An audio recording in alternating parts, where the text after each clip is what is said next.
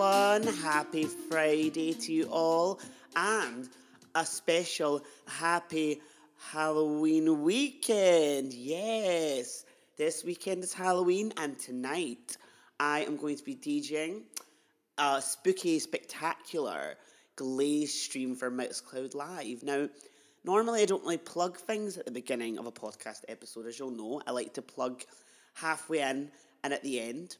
Always ask my ex-boyfriends and they'll tell you the same.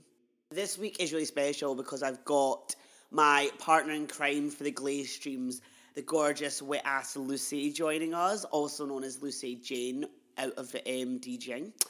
And this is going to be an interesting episode for a lot of people listening, because every week on Afternoon Delight we go for a very much positive, optimistic outlook, and that is all well and said, right? And I love that about Afternoon Delight, that even in the darkest times, we're finding some resolution and some way to cope and find strategies. And that's great. But sometimes in life, you need hard facts and someone to give you a bit of a kick up the arse. That, to me, has always been my friendship with Lucy Jane, and also my partnership working with them. Whenever I feel down or unmotivated, or maybe kind of don't give my 110% I usually give, I can count on Virgo Lucy turning around and saying, right, you, that's plenty, get this done, come on. Now, I wouldn't be completely honest if I didn't say at the beginning of this that Lucy and myself are very much a marmite in the communities we work in, that some people really like us and some people have got a bit of a standoffish opinion about us. I like to think that people, just because I have a Gemini rising, tend to just maybe assume I'm someone I'm not. And when they get to know me, they realise, oh, you're this person, I'm really sorry, I didn't actually know that, and I was kind of a bit judgmental. Take note of that, other people. But sometimes people are very grounded in themselves and know themselves, and that is something I actually aspire to be, that I spent a lot of my life not knowing who I was and adapting and refining who I was to kind of suit social situations, and that just doesn't work sometimes. Sometimes you have to just be, as Lola said, unapologetically yourself. And to me, that's who Lucy is. You know, I know that they used to do drag, and they had a really good drag career that I'll let them talk about in the podcast, because I don't want to give anything away.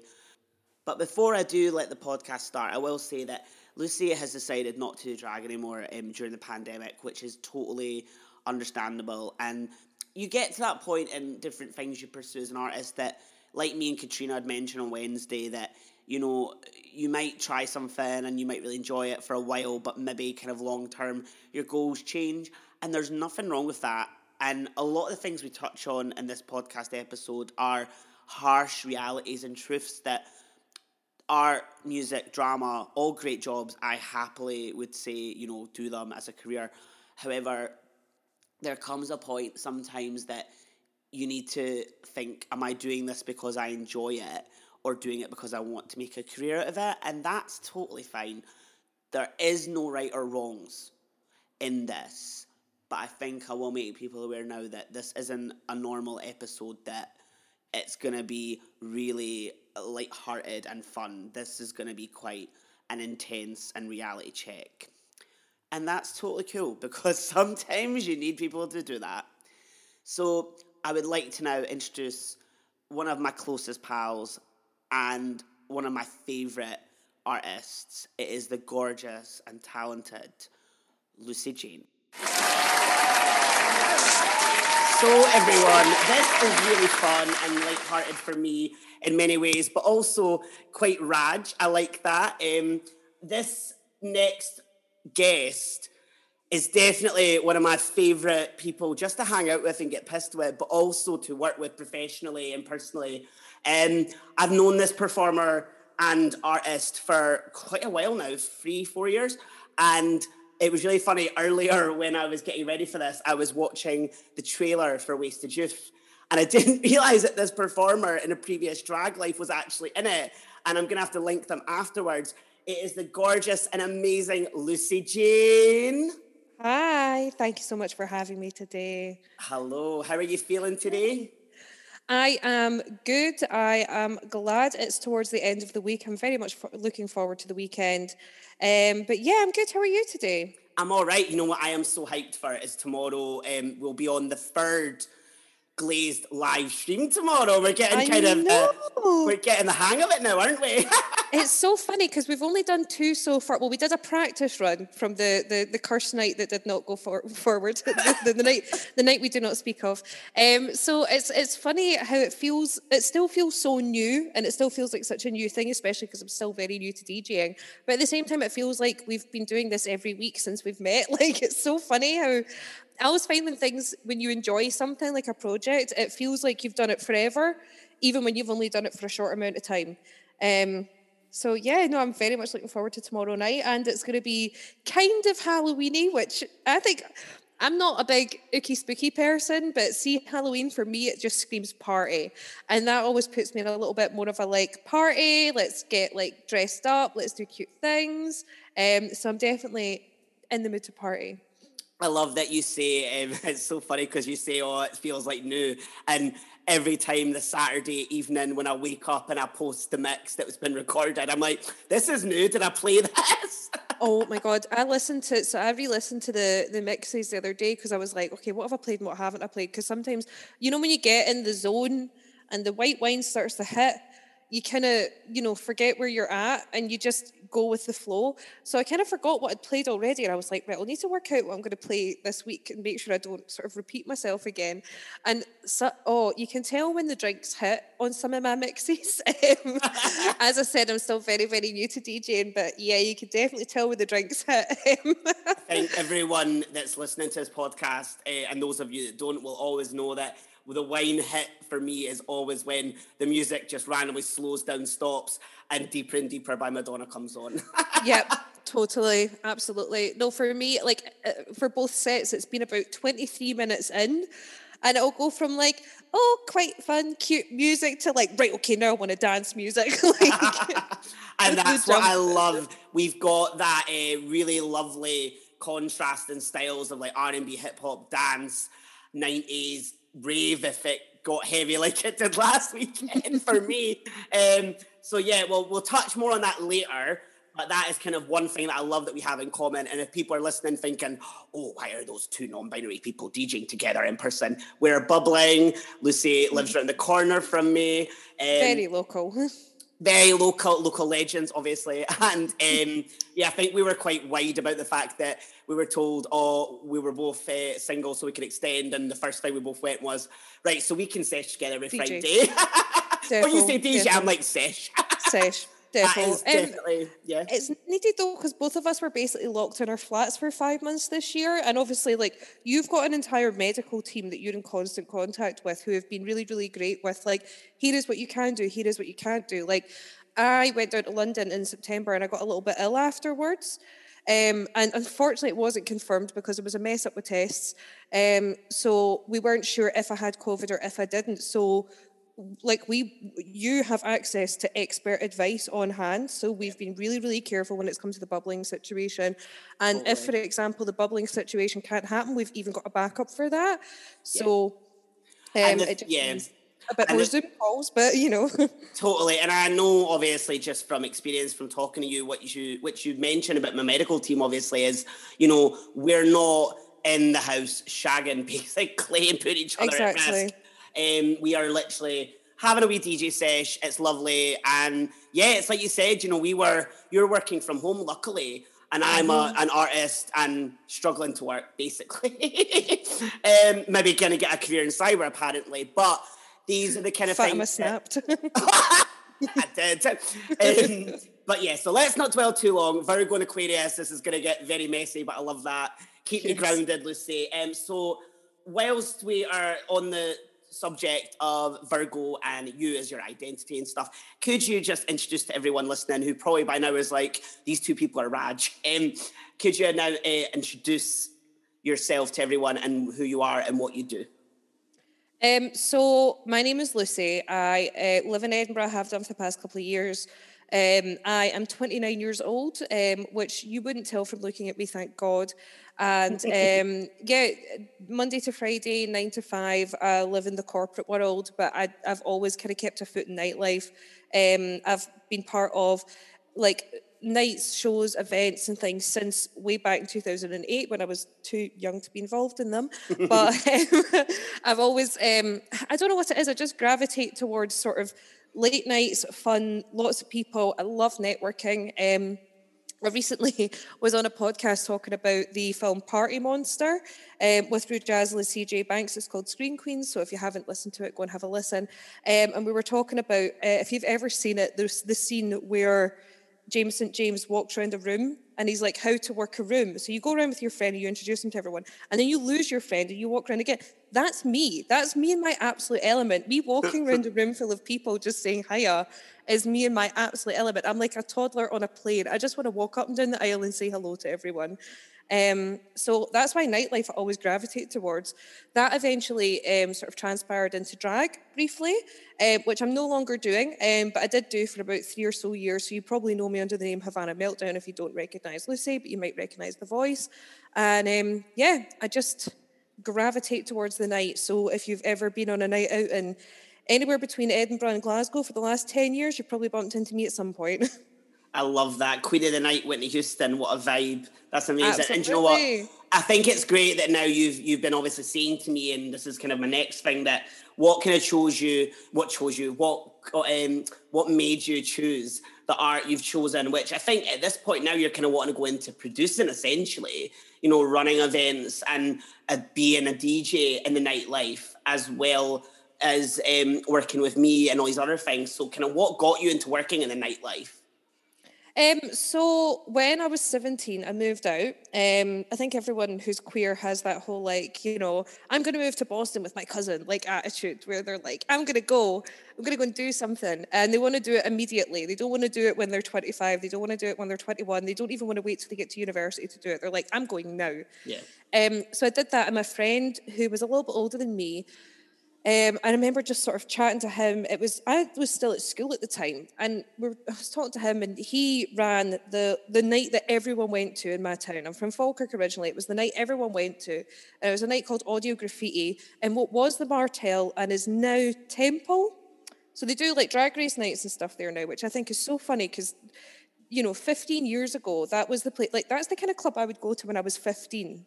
I remember I first went to that club when I was 15 years old, and the only reason I remember distinctly being 15 is because there was a legal matter that happened that night where I was a witness to it.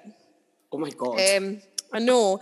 So there I was in the police station with the police telling me I had to be a witness to this altercation, but because I was underage, I had to have an adult with me. So I had to phone my mum, explain to her I'd been in a nightclub.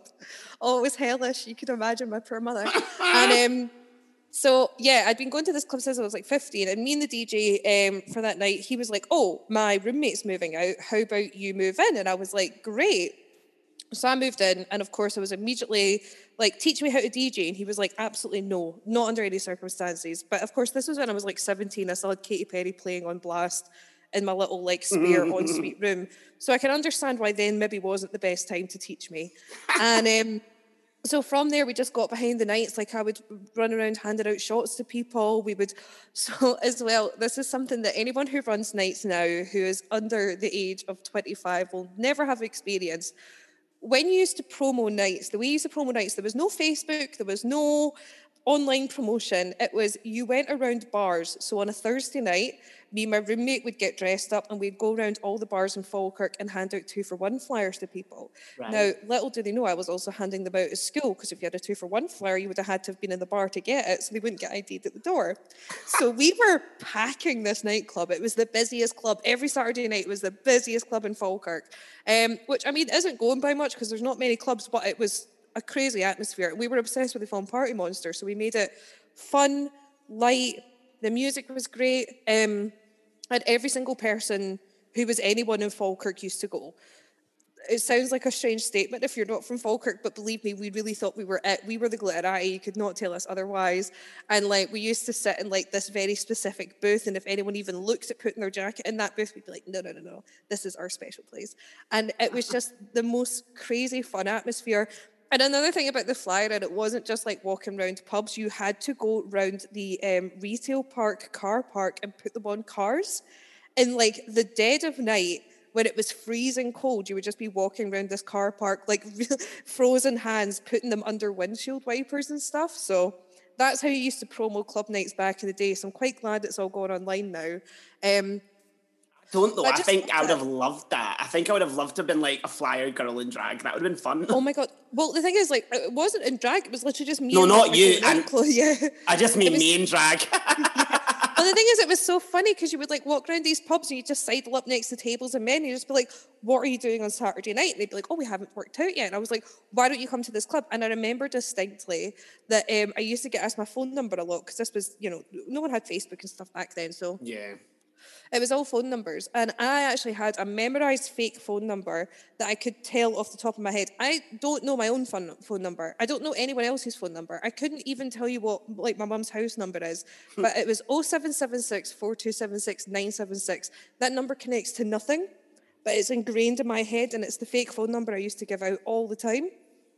And yeah, it won't connect. You can phone it, it won't connect to anyone, or if it does, please don't, because it might. But yeah, it literally, I have it like stuck in my head to this day because I used to give it out so often because like I had a partner and stuff at the time, but we would sidle up to these men, and what would happen is because he was like, well, he still is, like large gay guy covered in tattoos who also used to work in the local piercing studio. So he would always go up to the girls and be like, hey girls, and they'd immediately be like, oh my God, gay BFF. Hey girls, what are you doing? Oh, you look so lovely. Oh my God, your tan is so nice. Did you get that? You did that yourself. Oh my God, that's crazy. And I would go up to these men and I'd just be like, hi boys, what are you doing on Saturday? Of course I'll be there. Of course I'll be there. It was so funny. So yeah, that's how we used to promo nights back in the day. And I kind of miss that. Like I do kind of miss it a little bit, but I don't miss wandering around that cold ass car park with flyers in my hand. And that's where I caught the bug.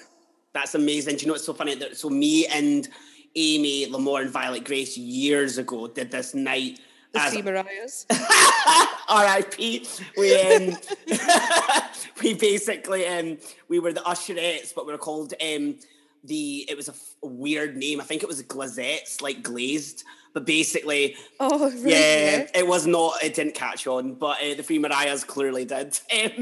But we did this night hosting called the Bender's Ball. I mean, again, what an odd name, but it was basically... I get it. Reclamation. Yeah, and it was Taste, John Pleased, and Trendy Wendy, and all those three genres of music are great, but in one night, that's a choice. I mean, if they were all in different rooms, like one room would be the room where I'd go to be like up, up, up, and then one is the room where I'd go to when I was kind of needing a bit of a cuddle, and then the other room would be where I'm like, okay, I just need something I can sing along to. That's where I would be. Yeah, it wasn't like that, and it basically they did the main room, so it was an annex underneath Liquid Rooms, which was amazing. It was really abandoned warehouse vibes, but I always remember they did their sets after each other, and it did all right. It didn't do an amazing night. It would have been better on Saturday, but you live and learn from it. That is the thing about producing events, and it was just really funny because what you're talking about flying, and we were at one point asked to, I was told, I was a candy girl, I was to go around and hand out sweeties in one of those cinema usherette things, right? Oh, and I was in God. my element handing out sweeties to everyone, but they two were at the front and they were handing out flyers saying, take the flyer in, you'll get half price. But then people would take the flyer in and the reception would go, what do you mean you get half price? No, you didn't, full price. But people, because this alleyway was so dingy, it took about, honestly, with my CF, it took me about a year just to get up and down once. And we were on heels, obviously, and they would go down and they'd get to the door and they'd be like, no, it's no half price, what are you talking about? And they'd go, all right, we'll just go in. Because they didn't care. Yeah. And I just remember we're handing out flyers and this guy thought that I was a woman.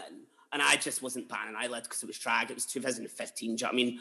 And they were like, oh, yeah, well... Back then you were like, I am a woman. What are you talking about? Yeah. But I just remember him being like, oh, yeah, well, why don't you suck my dick if I come inside? And then you were like, yes, yeah, absolutely. Yeah, you stole the punchline. I love that. But it was, I just know Amy too well. Yeah, and do you know what? It was a really good, fun night, but it was like a reminder, because this was just 2015 would have been when it was literally just Facebook.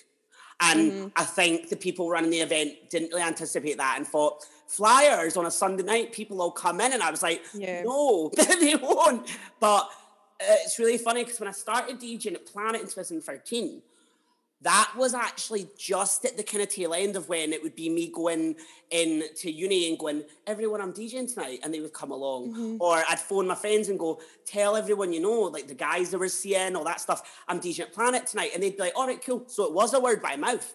Yeah. And I remember they got posters put up all around town, because the thing that's great when actually I DJ at the street in CC's when we do Glazed as well, that a lot of these places still do put posters around the street, we were which the I same love. with I miss Tracks. that. Exactly. There's still an A1 of me and Chanel on the Cowgate. If you're down there, you can go and see it. Yes. Although so we had a big A0 that got replaced with the St. Paddy's Day one, which I don't even Right. think went ahead. And it's still there. And I'm just like, even though Tracks isn't happening, can you take down the St. Paddy's Day poster? Because we're just behind it. That's but yeah. brilliant. So you're kind of leading me to my next question. So just in terms of projects you were doing before the pandemic, because I ask everyone kind of what they were doing before COVID, the old COVID hit us. What kind of, if you wouldn't mind talking about your experience, what was it like hosting and running nights in venues in Edinburgh? I was very apprehensive at first. The Edinburgh drag scene could be a little bit territorial. So I was a little bit, when we looked at starting a night, I didn't think I wanted to do it weekly. I was like, maybe a once a month thing, maybe even just once a couple times a year, and we'll just make it this big spectacle. And then the venue were like, your best bet is doing it every week. And Sinead O'Connor, my business partner, co-host, was like, yeah, let's do it every week. And I was like, that immediate panic of like, I have a full-time job and how am I meant to balance this? And da-da-da. And then I was just like, do you know what? Fuck it. Let's do it. It sounds fun. Let's do it. Let's see how it goes. But we kept that idea of making it this like big spectacle. We wanted every week to be like a big one-off event. We wanted to have the best acts. We wanted to have the best people. And we had this gigantic stage to fill. So if you never went to Tracks, there's a place called Subway on the Cowgate, which if you live in Edinburgh, you probably have been to at some point. And they've got this massive raised part of the dance floor, which is basically a stage. They've got proper stage lighting, which is another thing that's hard to find in an Edinburgh venue, is proper stage lighting, which is crazy when you think about how many like international shows we have here during With a August. Fringe, Like that. But yet, for some reason, every drag show has that horrible pink light that points in a different direction to the stage.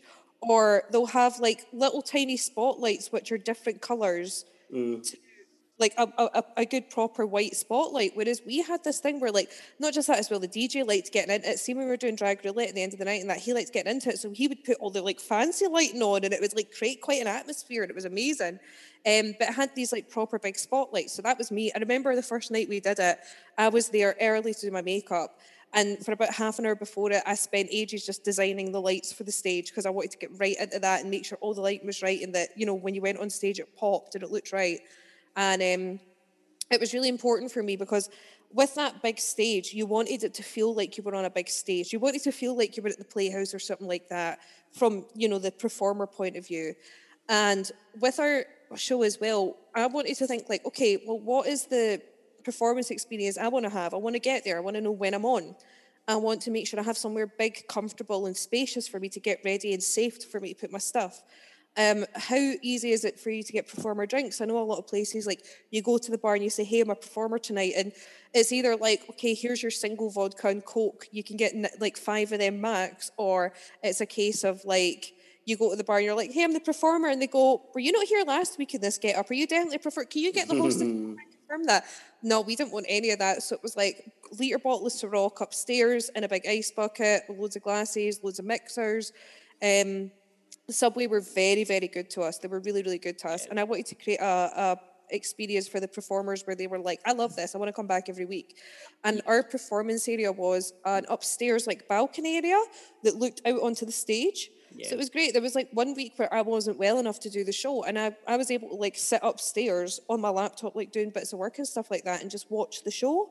And it means as well, if you're doing like a quick change and things like that, you can still watch the show and see what's happening. Sometimes your quick change area is like a different part of the building where you just need to sort of hear the music.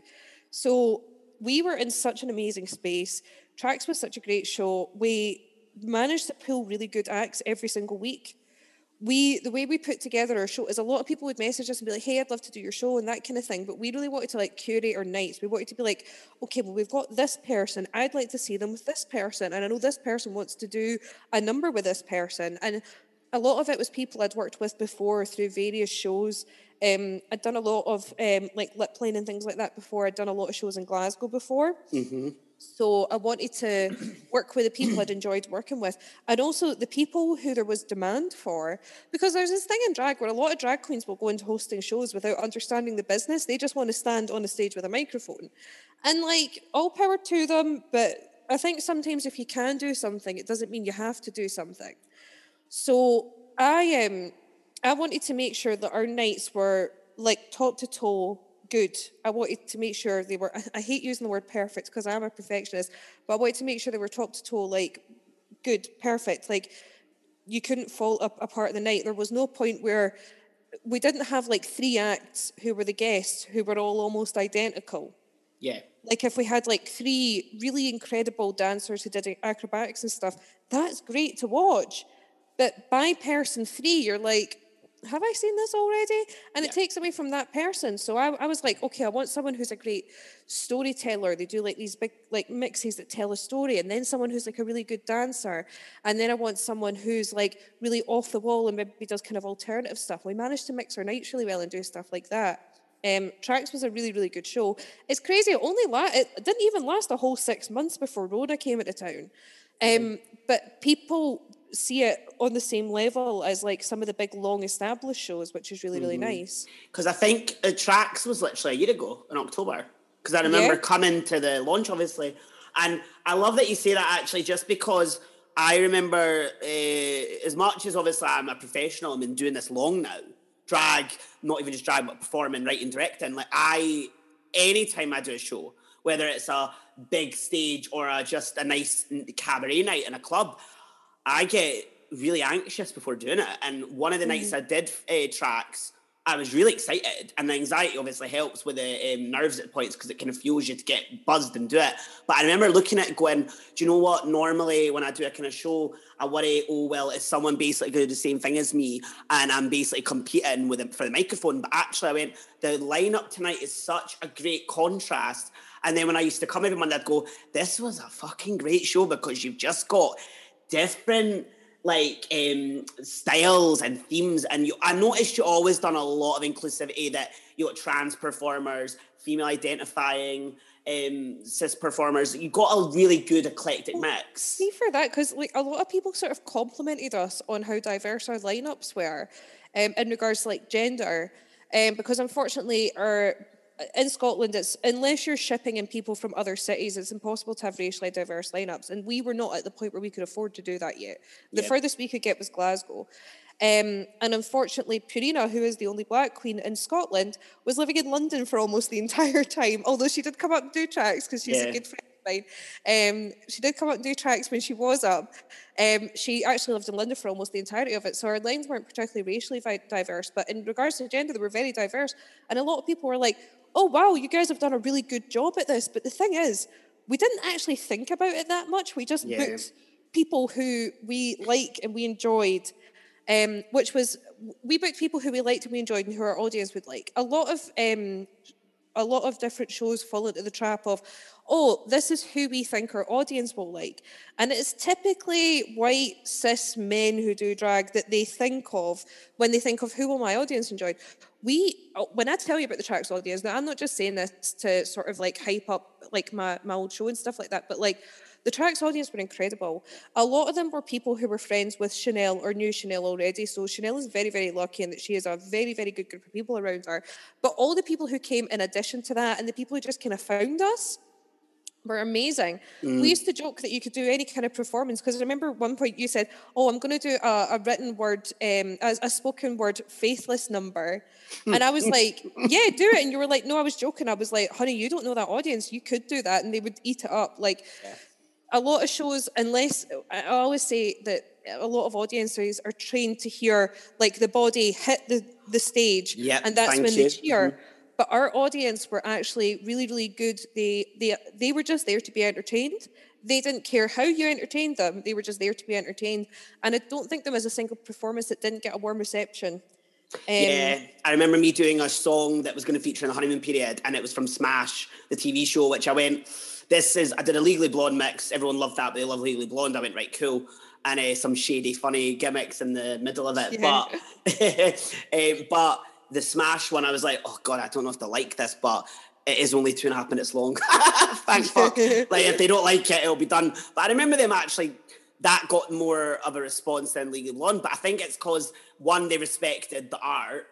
Two, they were there for a show. I think the problem you've got is, and it's not a negative thing for me, but it's with my theatre background, if you think of drag, you automatically label Drag Race, therefore you automatically label the splits, the jumps, the death drops, and that's all fine and dandy, right? But it isn't the only kind of queen. You've got live singers. Now I do live singing. Now if we went back to nightlife, I would probably sing all the time. I'm good with a microphone and can have a laugh and can sing, but I wouldn't be doing a death drop anytime soon. Do you know what I mean? Neither. My knees cry thinking about it. Like, no way. And I love that problem. Oh, sorry. I think a big problem is a lot of people sort of talk down to their audience. Yeah. And that works for some audiences, but it doesn't work for your whole audience. And it's very easy to fall in that trap of like, oh, well, people like something that's easy to like, so we'll put on what's easy to like. And that is not to discredit any of the folk who do the high octane dance numbers. Like, well done, good on you. As I said, my knees cry thinking about it.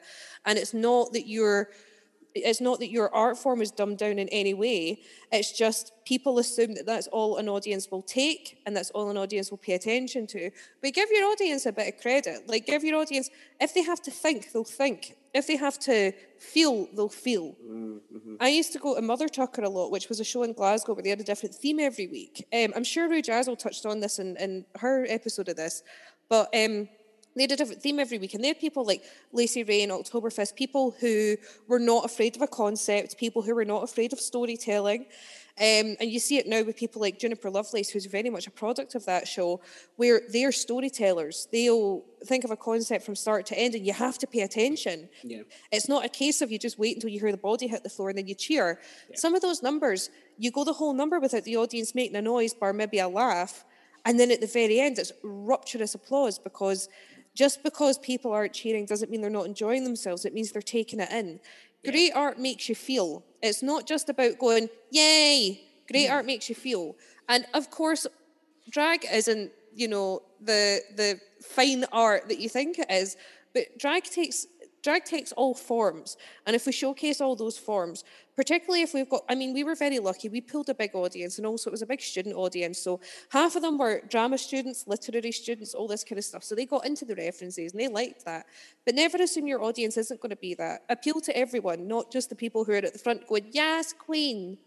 Yeah, I remember, because when you came to Wasted Youth, and that was kind of when me and you started being friends really properly. Like, you came to Lip Line when I ran Lip Line, and we would chat, but we never, and then we had occasional drinks and CCs if I was out with Ellen and stuff, but there wasn't a proper friendship. And I just remember you came Wasted Youth, and I could see you in absolute pieces, everyone basically in pieces at the end. I remember you saying to me, like, I've never seen a drag show like that, and that was like something different for me that I loved, because I want drag to be different things all the time. I want to be on it. It's like in theatre and art, a lot of the great things are the unexpected.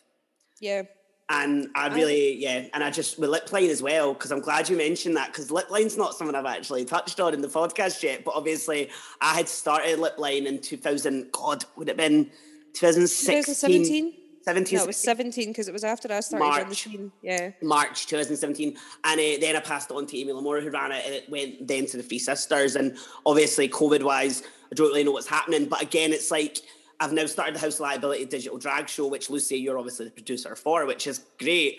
And that was interesting, because when we were doing it live, I was saying things like, oh, say hi, Lucy, and you were like, hello. It was just like, yeah, I go into producer mode where I'm like in the background, like checking the screen to make sure nothing's gone red, like making sure your chair's in the right place. Like I get into like full, like I get very Virgo in those situations. Like my Libra rising jumps out when I'm doing like the front of house stuff. Yeah. But when I'm back at house, I'm just like, right, okay, no, Jordy, I need you to look in that direction. Right, I'm gonna put the light here. Okay, that's fine. Right, remember there's a slight second delay there. Don't panic about it. Like it gets very, like I get very production. Yeah. I love that. And with the House Liability stuff, it was so funny because people were obviously watching it and loving it, but they didn't realise that for a lot of the performances, I was watching a screen with no music because I can't actually listen. And I just remember you being like, right, now for the next performance, mind and say this, mind and say this, and me being like, cool, keep me on track, because obviously Literally. I was on the wine and was like, yeah, the world is a mess, the show, and you were like, yes, but can you promote them and their content? And I was like, yes, of course. Woo, I'm a fun wine mum. Look at my cat in the background. I'd be like, remember, Rujazzle has a show coming up. Tell them what date it is. Like, totally. And then don't say Amy Lamore's wrong name or something. I know, fully. It was like, so much don't fun. say Amy Lahore. We know that anyway. You don't need to tell us. So moving on to like my next question, just COVID has obviously been really stressful for a lot of people. How has the pandemic kind of affected things like tracks, obviously? Because I mean, it is such a daft question sometimes to think these things, but I think a lot of people will care about tracks and just also like things like us doing Glazed. So what kind of projects are you doing now, and what are your future plans once COVID kind of hopefully fucking calms down, basically? So with tracks, when COVID happened, I think we were one of the first shows to cancel, and the reason for that was we were on a Monday, and this was at the point where they said, don't go to the pub, but we're not going to shut them. And it was the Monday that announcement had gone ahead. And I'd actually been ill the week before and hadn't been able to do tracks, although I was there because we didn't realise that if we were like, oh, if you've got like cold and flu symptoms, then it's fine. Like, you're not eligible for a test, whatever, just, you know. And there wasn't social distancing, there wasn't mask wearing, there was nothing like that. This was like, I believe it was about March 16th, thereabouts. And I actually had a bunch of friends who'd come through from Glasgow and were staying in a hotel. And when the advice came through, one of the performers, actually, their parent is very high risk, and they were in two minds about whether they should come. And I actually said, like, are you sure it's a good idea for you to come if you've got a high risk parent? Don't worry about us. We can, you know, Amy Lamore's always free. We can, you know, we can put someone on the bill last minute. It's no worries. It's safety is of our utmost importance to us. And it was things like that where they were kind of swithering on it. And I was like, no, do you know what? The government advice is that people shouldn't be gathering in these places. If we put on something where people are even half thinking about still coming, even with at-risk people at home, then we need to just say no. We need to do the responsible thing. So me and Chanel, oh my God, you would not believe it. Me and Chanel had already met in the town centre of Leith, because I had to get my USB offer to put all the music on for that night. And when I got the news alert when I was with her, and I was like, right, we need to do something. So we went to a Witherspoons, could you believe? Oh my God. To read the news article properly, because I'd literally just seen a thing and it was like, government announced issue with pubs. And I was like, what does that mean? So I immediately went to the pub. And even then it felt wrong being there, which it probably was. But at the time, again, like, this was the 16th of March. There was no real knowledge of what was going on. So we were like, okay, we need to think about something. So we messaged the venue, and we've got a very good venue manager called Mark, who's our liaison, who's an amazing guy. He's one of the best people I've ever worked with in any walk of life. And we said to him, like, I don't think we can go ahead with tonight. And he was like, it's totally up to you. You're under no obligation from us, and we understand, you know, what you need to do. And I was like, yeah, I don't think we can go ahead. And we said to the guests, and, you know, we put out statements and stuff like that, and it was quite tough. And then we sort of thought, like, what do we do next? So we went online immediately. We did Tracks TV for a couple of weeks, where we did, like, reviews of all the looks of the Glasgow Drag Awards, which had just happened a couple of weeks before then. We also had, we did, like, a look back on the Glasgow Festival, the drag festival the year before, where Chanel had been in the competition, so we had a look back at that. And we did sort of various things like that. Chanel did her own little sort of series called The Chanels, which only made it to one episode, but she keeps promising there will be more eventually. Our dog's had puppies, so she's currently midwifing. But she might get more of The Chanels afterwards. So we immediately went online, and I was part of another group called Lunar Dynasty, which was sort of femme-leaning drag, so people who identified as either women or were femme-leaning non-binary people outside of drag. Anyone who felt really disenfranchised with a sort of femme perspective. So it was like mostly women, but other non-binary people who, you know, felt more comfortable in a sort of femme-aligning way, who were part of the drag scene. And our main goal was to get sort of more women on the stage. That was our immediate goal. And we kind of grew into something a bit more than that. And we did actually achieve what we did achieve, way, way before the pandemic even hit. There was more women on lineups and stuff like that way before pandemic even hit. So what we started doing was an online drag show every week. It was every 2 weeks, I think. And it was a drag brunch. So basically it happened at Sunday afternoon, lunchtime. And we also ran competitions where you'd win Just Eat vouchers and all that kind of thing. So Amazing. yeah, so like you could have your brunch basically and watch this drag show. And it was good. I really enjoyed producing that.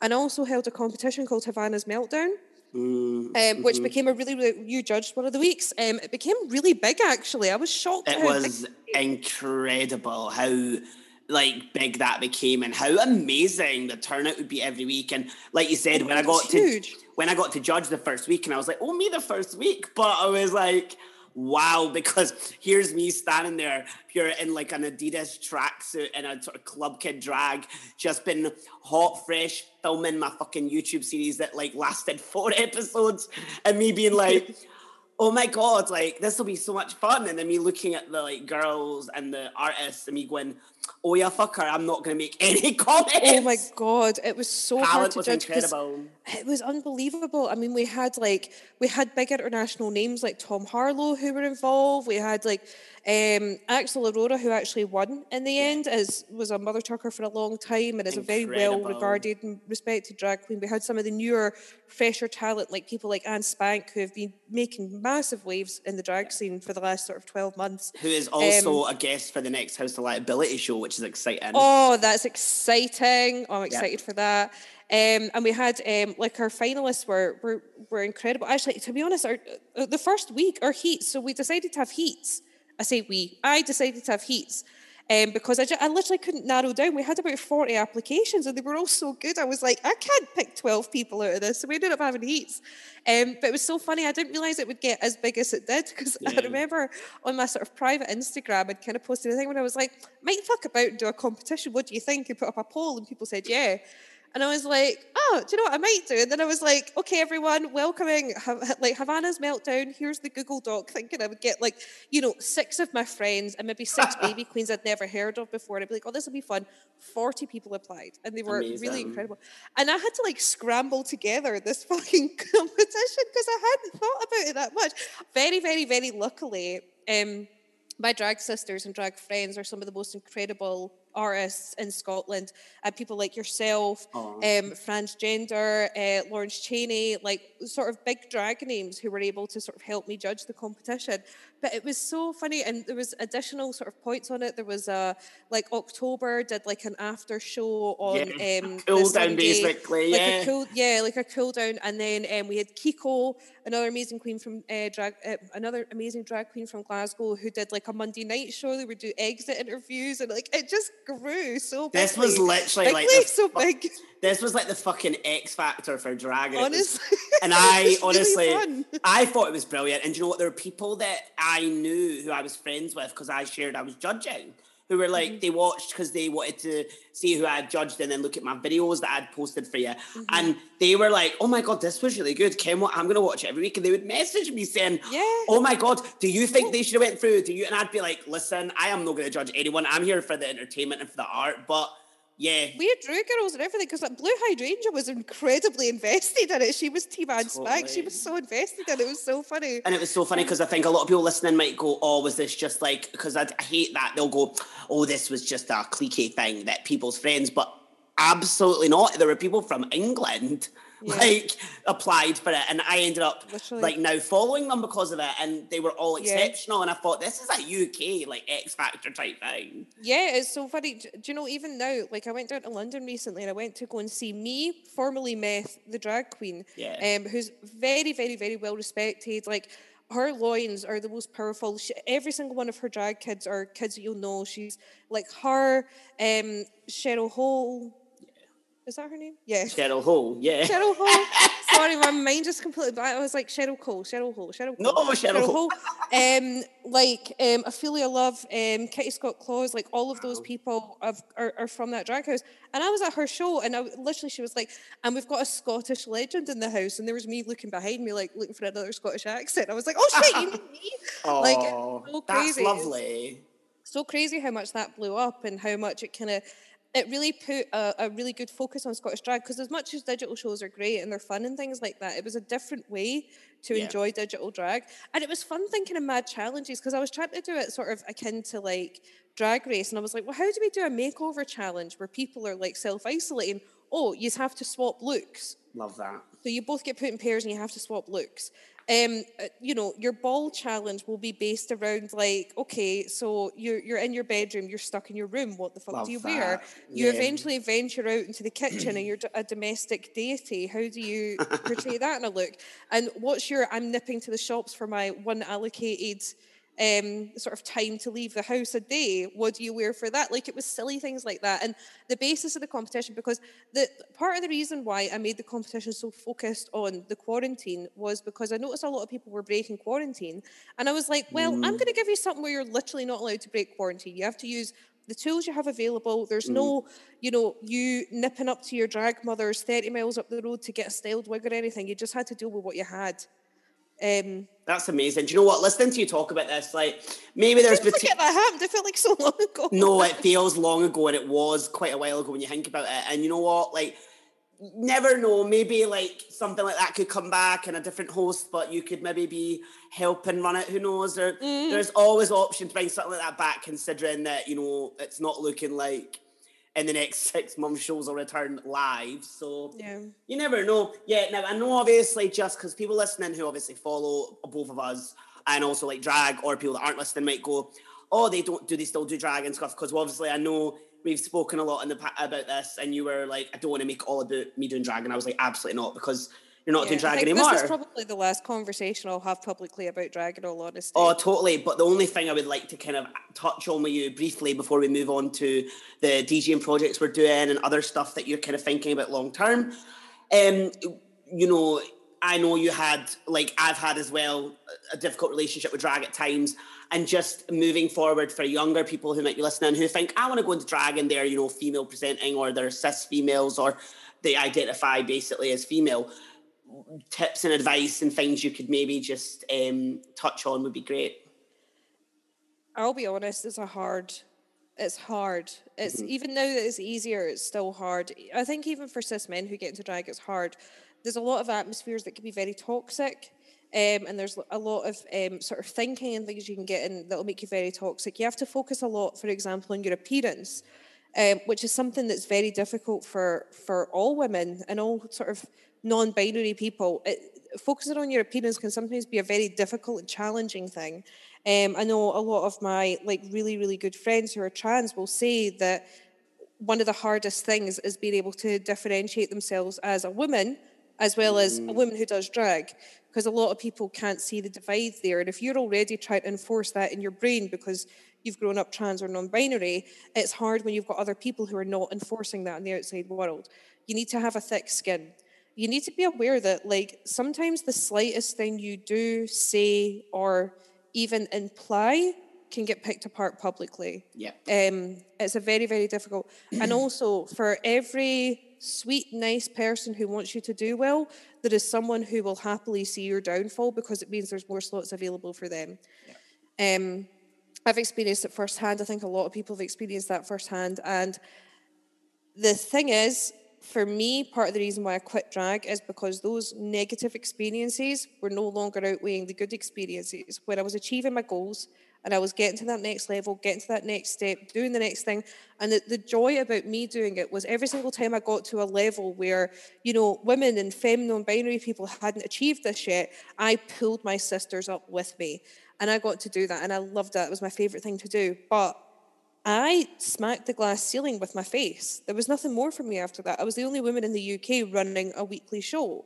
Yeah. And co-hosting it. But when it came to the production and stuff of it, and when it came to the hosting, I was the only woman doing that on a weekly basis. So I hit the glass ceiling with my face. And then after that, I was like, there's no money in drag. I'll be honest with you, there's next to no money in drag, particularly if you're not a desired performer. See, if you're a cis man, you get hired for private events left, right, and centre. If you're not a cis man, if you get hired at a private event and they don't know you're not a cis man, they can get angry, they want their money back, they want a refund, they're not happy. So always know, this is a big thing because a lot of people are like, oh my God, drag's now going to have to be a hobby for me. It's so terrible. I have to get a day job. And I'm like, oh, now you know what it's like to be a woman in drag. Thank you. Well done. Yeah. No offense, because I know it must be really, really hard if you're having to make that realization that you are now. But I'm just like, oh, you are now on the same playing field we are on. Isn't it unpleasant? Yes, it is, isn't it?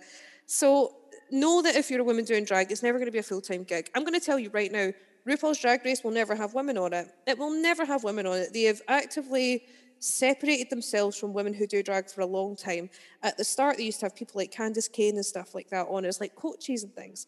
They don't do that. They don't have trans women on their judging panels. They will remove any concept of women being part of drag as much as they can, because to straight audiences want to see an attractive man become a beautiful woman. They don't want to see anything else. They don't want to see it any other way. The only reason why they'll have people like Gia and Sonique on sort of later seasons, like All Stars and things like that, is it's to appease fans. That's the only reason to do it. But when it comes to actual Drag Race seasons, they'll never have women on it. So we have a 2-tier system in drag where, we have a 3-tier system in drag. Top tier is you're a Ru girl, you get paid Ru girl money. Mid-tier is where you can do lots of private gigs. For example, there's a lot of really successful queens. I know people like Lawrence Chaney, Ru Jazzle, CJ Banks. They're all very, very successful queens who make a living off drag. Yourself included, although you do stuff in the sort of wider arts world as well. And then you've got your bar queens. Now, there's no shame in being a bar queen. I loved being a bar queen. The only reason I started drag in the first place was to drink for free and to get free entry. And do you know what? I successfully did that for years. But when you're at that bar queen level, unless you are a cis man or you at least present in a cis male way or are perceived as a cis man, you're never going to make it past that point. Yeah. Know that. So is your hobby something that you enjoy? Do you like doing it? Do you have fun doing it? Is the pressure on you enough pressure for you to still enjoy it? Yes, great, go ahead and do it. And if not, then it's not for you. I always think as well, a very important point is, as much as drag queens have many different hats, you're a hairstylist, you're a makeup artist, you are a choreographer, you're a music producer, you're, a this or that. Okay. You're also talent management. You need to manage yourself like talent. Well done. Don't release merch because you've got 300 Instagram followers and one of them says, oh, that'd be quite cool. There's no point, because then you just sell 3 t-shirts and no one really cares anymore. You need to get to certain levels before you can start doing certain things. And I see a lot of people throw themselves head first. Like, I see people in their first year of drag try and host shows. And I've been to those shows, and I'll be honest, girlies, not a lot of you have that ability at that time. Do you know what 2-3 years down the line you might do? Yeah. But a lot of you are throwing yourselves into things that you don't really need to throw yourselves into. And do you know what happens? It just looks silly. I'll be honest with you, it looks silly. I've done it before when I've tried to run before I can walk. Jordy can attain that I do that all the time. I also can attain that I have done that several times. Right.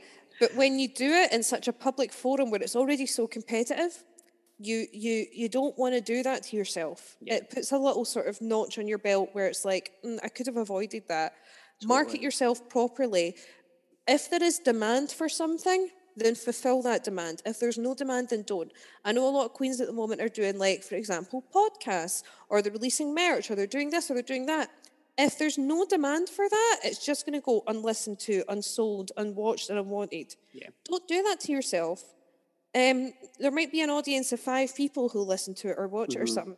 That's not enough to create demand. You want to make sure that every single person that follows you and engages with you regularly wants that. For example, I'm currently wearing a transgender t-shirt. Now, my good sis has been a drag staple for many, many, many years. Only recently has she started releasing merch, even though it's something that's been asked for years. I know, because I've asked her for years to do it. She's been doing drag twice the length of time I have, and I sold merch a year ago. Actually, I think it was released about a year ago this time. And she literally has only started doing it now. And do you know what? She sold out her first batch. She's just about to sell out her second batch. That's what you want. You don't want to be like, here's my Redbubble, which, by the way, you don't make a lot of money off. Don't use Redbubble. Here's my Redbubble. Yeah. And then you sell 3 T-shirts to your auntie, your gran, and your dog walker. And then it's like, well, you know, I used to go to my gigs and see the whole front row wearing T-shirts with my face on it. That's what you want. That's success right there. I think you're right. Do you know what? It reminds me of when I know we joke about the Sugar Babes, Free Mariahs of drag, me, Violet and Amy, but do you know what? I remember going to a meeting with Three Sisters and knowing that G1 were great at allocating budgets. I knew that when I worked with them for that thing of asking, you know, budgets, making sure fees were paid, making sure things were available in terms of the marketing. And one of the things we had to sit and think about realistically was this was one of the first for me, the Free Mariahs. As much as people joke about it, this was one of the first things that drag in Edinburgh happened outside of CC Bloom's. It was, and I had done, at that point, I had been doing church for the church high kicks at CC Bloom's for about a year and a half. I knew I was good on a microphone just because I do a drama degree and I've done acting. So I knew I could talk on a microphone, but I went to the two girls and said to them, now, I'm going to fully prepare you for this. The money is good, but the audience might not be anything like CC's and you might hate it. So we have to go in straight with venues. we have to go in with a blank canvas and go, right, this might be fine. Hopefully it will be, but every night is going to be different. It's not going to be the same people every time. It's going to be different environments. There was one night we did, bless them, the venue were very, because I was good at saying, if something bad happens, we're not performing. The venue were good at saying to me, they phoned us, and I was literally, we're in a taxi on the way, and we got just pulled up outside, and I get a phone call, like, who's this? Manager's like, the boxing's on, but we had several fights, and we can just see this not going well, but we'll make sure we pay you regardless. And I went, wow, okay. But it was stuff like that I said to them. It's like that expression, know your audience. And I think my advice, going off what you said, which was really raw and quite emotive of you, I'm very proud for you to actually be honest and upfront. That is a Virgo trait, but also it's good for you to say, well, know what you're getting into. But the thing I could add to that is that expression, know your audience, means if you're listening to this, that think about before you say, I want to do this. And I, with this podcast, went, this is going to be for local artists network. That is my audience. And like, you know, this week we're talking about DJing, queer art and drag. 2 days ago, it was Katrina talking about polycystic ovarian syndrome and acting. They're completely different things. But know your audience and sit and go, well, who is this appealing to? Why am I doing this? Where can this go in terms of stages? And I don't mean stages you can perform on at this point, gal. I mean stages 1, stage 2, stage 3. Think of the long-term plan. And again, I am an Aquarius that likes writing a lot of plans, but you have to think about these things when you pursue these things, because you will, unfortunately, and I've learned this the hard way, and I'm sure you have, that sometimes you set yourself up for failure because you go, I want to do all this, but then you do it and you realise it's too hard and you go, oh, you know what? The barriers are making it unbearable. But and also you're doing that in the public. So not only are you having to struggle over your own hurdle, everyone else is seeing you struggle over it as well. Yeah. And as I said, this is a competitive industry. The second you falter, people are like, oh, you've fallen. I'm going to take advantage of that. Totally. But thank you so much for sharing that raw stuff, because some people think that drag's all fucking fun and games, and yeah, it's fun, but it's also a lot of fucking bad games. But a lot of bad games too that aren't ideal, and people, it's like good and bad everywhere, that people can fucking ruin it for you. And try and be a nice person is all I can say, really, in this fucking messy world. Do your best to be nice, as much as like people can be difficult and things like that. Like I found, see through running the show and things like that, I wanted to be not just a host on stage, but almost as if you were coming to my house. If you came to my house, I would offer you something to drink. I would offer you somewhere comfortable to sit. I would offer you some form of entertainment. You would know what was going on, all that kind of stuff. It'd be the same as if you came into my house. Like, I wanted that to be the same at the show. So going nice goes a long way. And it's not just like being fake nice. Yeah, you can not like people. Yeah, you can have to be civil with people. You can do all that. But do your best to be nice. And network. It's key to network. Don't be afraid to talk. If you're afraid to talk to people, you're not good in social situations. Drag is not for you. Yeah. If you want to do drag in that situation, be a look queen. Get an Instagram account, buy a bunch of wigs. Stay online. do that. Now is a very good time to do that. Mm-hmm. Know that it might be slow to get people to engage with you, but know that that's how it is. If you are a bubbly person that loves being around people, then you're for the stage. If you're not that person, you're not for the stage, honey. Mm-hmm. Stay online. Your looks will still be sick. They'll still be gorgeous. People will still like them. And your drag will still be as valid and as appreciated. Don't take up time on a stage when you're too scared to even speak to people, because that's not doing you any favours. It's not doing anyone else any favours. I would like to add to this, because a lot of people listening might be like, because obviously the pair of us can waffle, but I love that. Tough love time. But, Tough love time. but also something I would like to just add is, I have in this drag community in Glasgow and Edinburgh experienced a lot of different hosts, a lot of different people that produce events, and for me, something that was really interesting was when I messaged you saying, oh, I'm really not well, I still want to do a show, but I've got 2 numbers and I can go do one. And you straight away were like, just do one. Don't worry about it, I'll sort it. And we're such a great host, accommodating. And I remember maybe 6 months before that, I'd said the same thing to our host, because obviously a lot of people listening will know that I was keeping very poorly CF-wise. It was hit and miss some days. And I remember then just reading it, not replying, and then hours later sending me a passive-aggressive message and me thinking to myself, for someone that hadn't done it that long for you in the game, you just showed that way that you're meant to be. Kindness helps, and that's, to me, the professionalism standard you should set. It wasn't even you having like any kind of underlying condition. Like, I don't want someone to perform when they don't feel up to it, because you don't get a good performance out of that. I've managed people for the last decade, right, in a professional setting.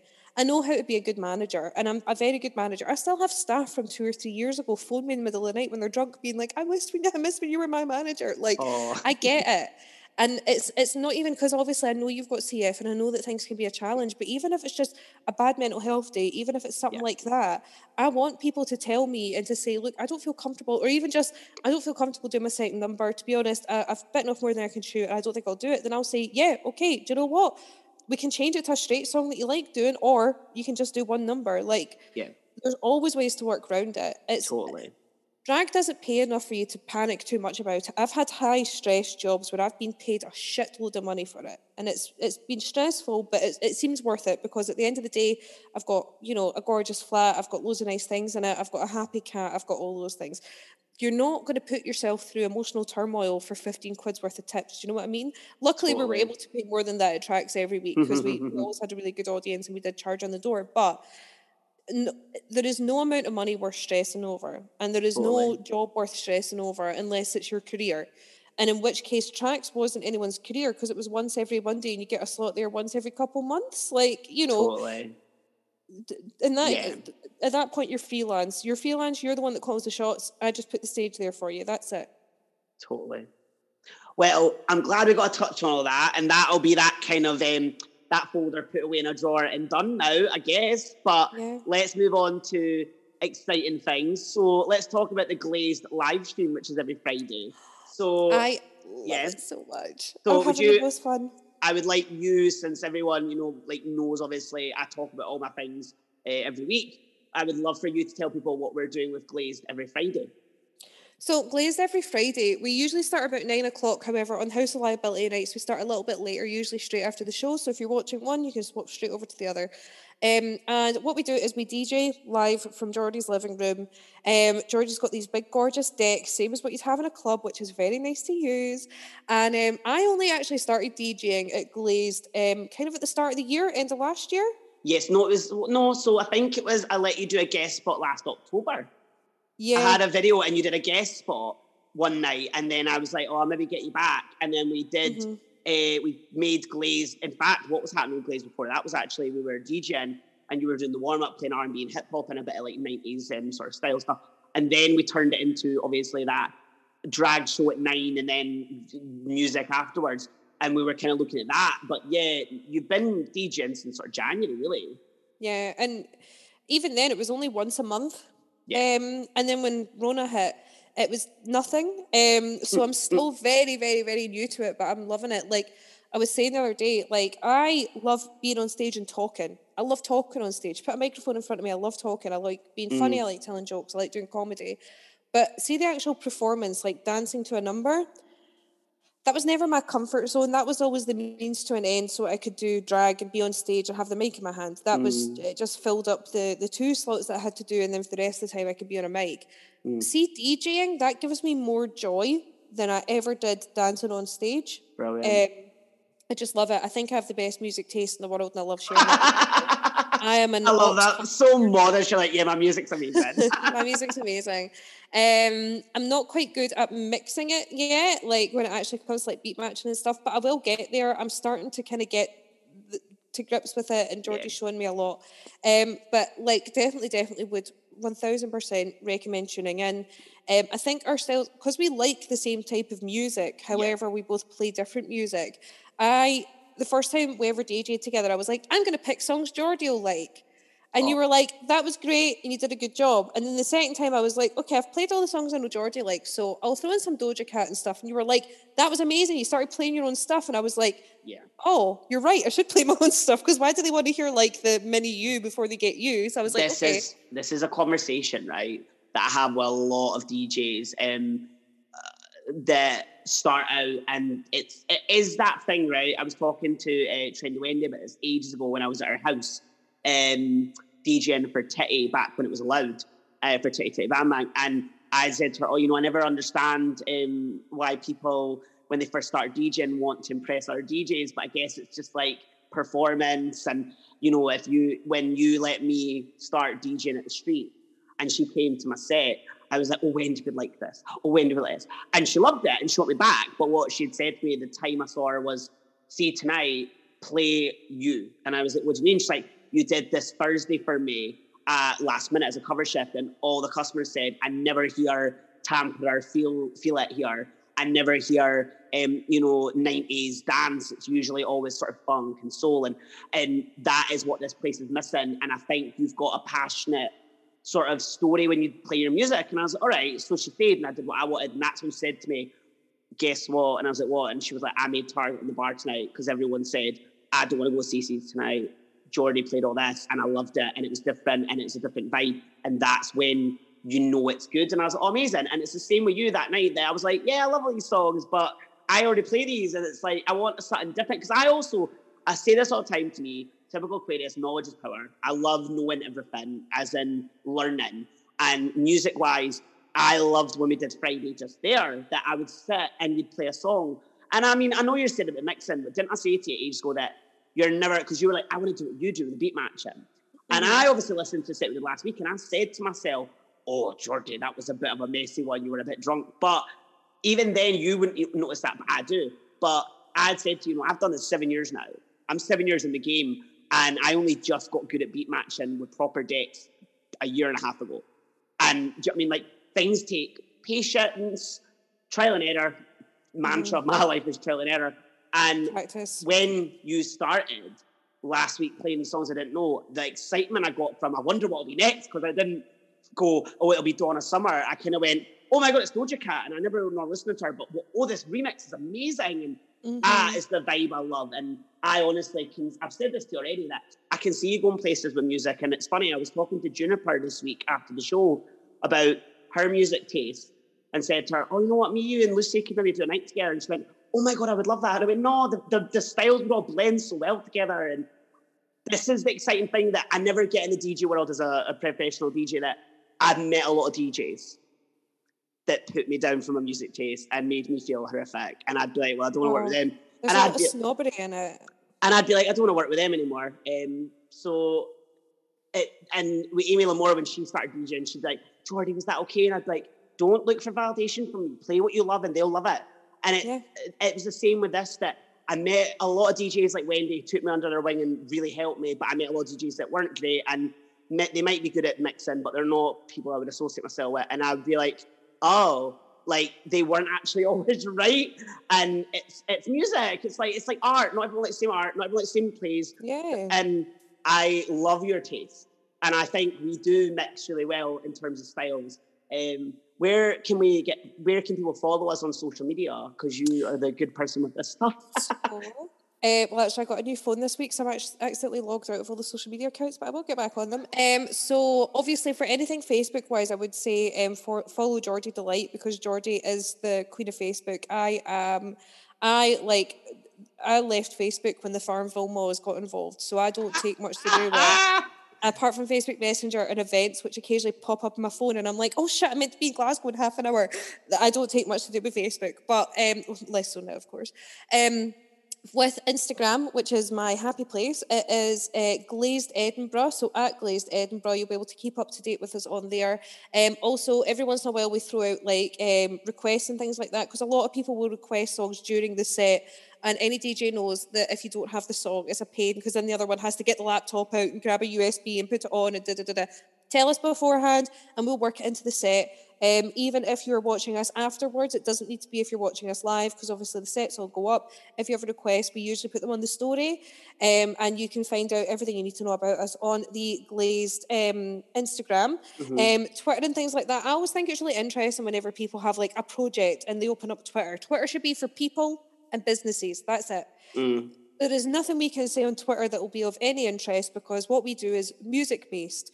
Twitter is not the best place to put out music-based stuff, whereas Instagram, you can add things to stories, you can do all that. Yes. So your best place is either Jordy Deelight on Facebook or Glazed Edinburgh on Instagram. And of course, you can follow Jordy Deelight on Instagram, as well as myself, who is Wet Ass Lucy on everything. Yep. And the Mixcloud live account. No, hold on 2 seconds. Of course, you do the Mixcloud account, yeah. Yeah, and the Mixcloud live account is just Jordy Deelight, but we always share on Instagram, obviously, the link in our Instagram profiles, bios. And yeah, what are you going to do? Plug your social media? So the only social media I use at the moment is Instagram, because all my Havana Meltdown stuff is now archived. So I'm not taking any more requests. They're all locked, and they're all just there to sort of hold on to the name, because, you know, some cis white gay in 2 years' time will be like, I've thought of a brilliant name. What about Havana Meltdown? And I'm like, you're not undoing my work. So that's all archived now. So I'm Wet Ass Lucy and everything. One place you can find me, though, is Twitch. I will be live streaming soon. If you listen to the podcast with Rue Jazzle and CJ Banks that I mentioned earlier, I've only seen about 8 films and 4 of them are Party Monster.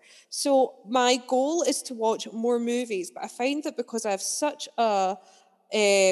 my mind does not focus on anything at any given time. I'm going to start watching them with an audience. So I'm going to start Twitch streaming me watching classic movies. I've got a bunch of requests in already. That's amazing. There'll be live comments and stuff like that. I'll be talking. There'll also be, there's like a little like cookie redemption system where the longer you watch, you get these points. You can redeem them for stupid things. So it'll be stupid things like I'll read you out an IMDb fact about the film, or like other stupid little things. So it'll be a really interactive process, because I need that. Otherwise, the second I put a film on it, I'm going to be like, right, I'm going to organise all the files on my phone, or that kind of thing. So I need to have an audience. Otherwise, I'm never going to watch it.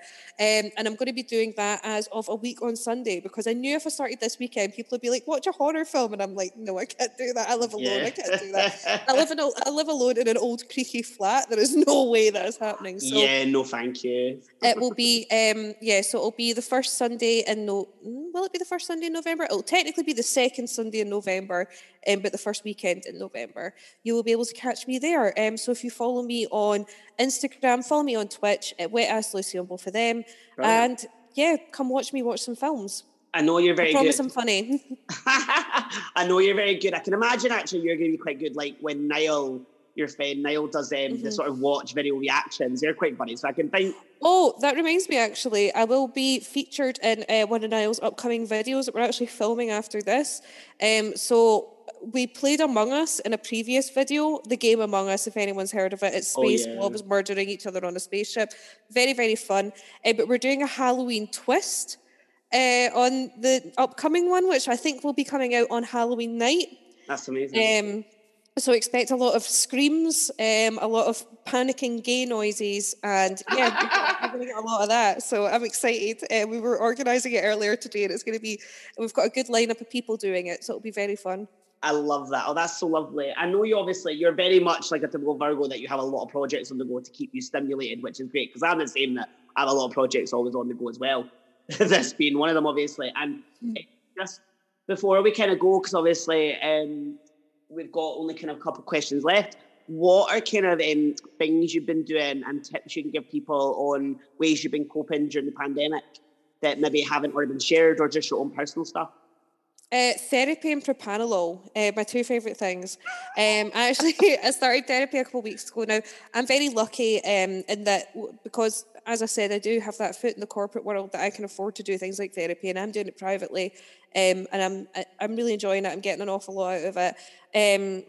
I would say if you are struggling with your mental health, even if you actually, not even if you're struggling, but if you're concerned about your mental health, get to concerned before you get to struggling. Speak to your doctor. If your doctor's not taking you seriously, switch to another doctor. I know a lot of people are using services like BetterHelp. Please steer clear of them. I know too many firsthand horror stories of people using BetterHelp and it not being good for them, which is an online counselling service, but it's based in the US and they actually have in their terms and conditions like cannot be used as a counselling service, but they advertise themselves as a counselling service. There's multiple YouTube videos you can watch on the issues with BetterHelp, so please, please, please steer clear of those things. If you live in Edinburgh, there is a great foundation through here called Thistle, who are really, really good with counselling. They do like lifestyle classes and things. I've had issues before where I've gone to like their trauma groups and things, and they've been really, really good. They've been good to work with, so I would definitely recommend them. I would recommend if you live in Glasgow or any other part of Scotland or any other part of the UK to have a look at the services available in your area. If you need to, if you're not getting the help on the NHS that you need, have a look for mental health services, foundations or charities in your area. Google it, you'll find something. Or, of course, Facebook is great for being able to link you up with people like that. I would definitely take those first over anything like BetterHelp or online services that you haven't, that aren't established, aren't UK based, all that kind of stuff. Get help when you need help. Get help before you need help if you can, if you can identify it. And we're all in an extreme situation right now. What we're in right now is not going to be forever, and it is not normal. Normal isn't going to be normal again, but what we're in right now is not normal. It's not even the new normal. It's never going to be like this again in your lifetime. It will never be like this again in your lifetime, and remember that. You need to do what you can do to keep yourself going throughout this. Do your best to do healthy coping strategies. I remember I said to my mum that I was getting a bit down because of the pandemic, and her answer to that was just drink a glass of wine every night. Try and stay away from those coping mechanisms. Yeah. Now, they work for my 65-year-old ex-army mother. However, that is maybe not the best advice and not advice I would pass on to anyone. Yeah. Try healthy coping mechanisms. Journaling, manifesting, Google those, see how to do them effectively. And I mean, Google them to see how to do them effectively. Don't pick up a notebook and say, I'm going to write in this every night, throw the notebook down and never look at it again. Google how to do those things properly. And if you need to escape by staring at TikTok for the next hour because you need to and your brain needs the break, take the break. It's not bad. Yeah, I have to agree with you. And you know what? Like because obviously I'm an Aquarius and I have 100 journals, right? But one thing I loved was that I listened to Super Soul Conversations with Oprah, and she had said, get a gratitude journal. So I ordered one, and it's, you don't have to order what I ordered. I'm just like really bad at drawing structure plans, but it is get a book and every night before bed, write 3 to 5 things you're grateful for. It happened that day. I am having to really take in life a bit more and journaling stuff. I know you've obviously gave me that as advice in the past. Last sort of 6 months, journaling things does help, getting on paper, seeing it as opposed to just getting anxious thoughts and thinking they're made up. Another service I would actually just add to the ones you've said for people, because I'm on also low income, is places like North East Edinburgh Counselling Service, Meeks. If you Google them for self-referral, the waiting lists are long, but to be honest, if you can wait just 4 to 6 weeks, it will be worth it. They give really good short-term, long-term counselling. They also, as places like LGBT youth and LGBT health and wellbeing, if you're from the queer community, again, the list can be a couple of weeks, but you know what? If you can try and wait, it will help if you're on a low income. There's places like Wellspring that are private, but they do a low income fee. Places like Project 42. Pay what you can, I think Wellspring do. And the thing is, I'll tell you, even as someone who does it privately, you do have to wait a couple of weeks. Like, waiting a couple of weeks is just what you're going to have to do. What can you cope with now and put the foundations in place? If you feel that your mental health is slipping, deal with it now. Put the foundation in place. It might mean 6 weeks. All you need to do is just get yourself to 6 weeks. Yeah. And you've done that. I mean, most of the people who are listening to this are probably over 18. If you can do 18 years, you can wait 6 weeks. Oh, that is a vibe. Well done. I never even thought about articulating it that way. That's great. Before we go, because this has been mad and I loved every minute of it, every episode, obviously, we end with a quote that reflects kind of just you and what's going on. And I would love for you to share with everyone your quote this week. So, mine's is from, I'm going to get a bit wanky here. Mine's is from Aristotle. Okay. We are what we repeatedly do. Excellence, then, is not an act, but a habit. I love that. And So, what do you think that means? So excellent. You can't just put on, like, for example, let's put it in the drag production world that we've talked about so much. Excellent isn't one good night you put on.